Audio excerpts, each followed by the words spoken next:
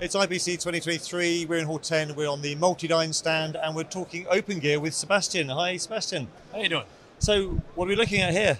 So this year at NAB we introduced the line of the passive cards. Okay. So of course we have a huge portfolio of openGear cards, but there is also a need for supporting cards, I'll call it, okay?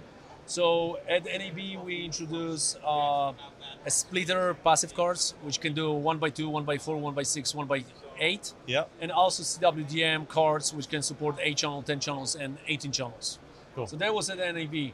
This time at IBC we have a new card, MDOC 6103, which is an optical bypass switch card.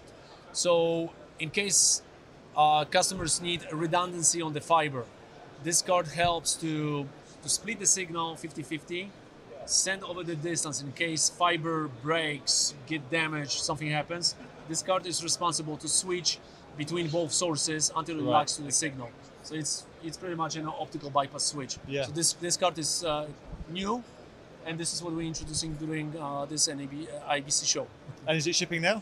It is shipping now. Fantastic. Where can people find more information? People can find more information at multidyne.com. Sebastian, thank you very much indeed. Thank you. Check out the other video we did with Sebastian about the whole range of products and solutions MultiDyne can offer. Check out the website to find out more information on that. And for everything else we're doing at the show, check out kitplus.com.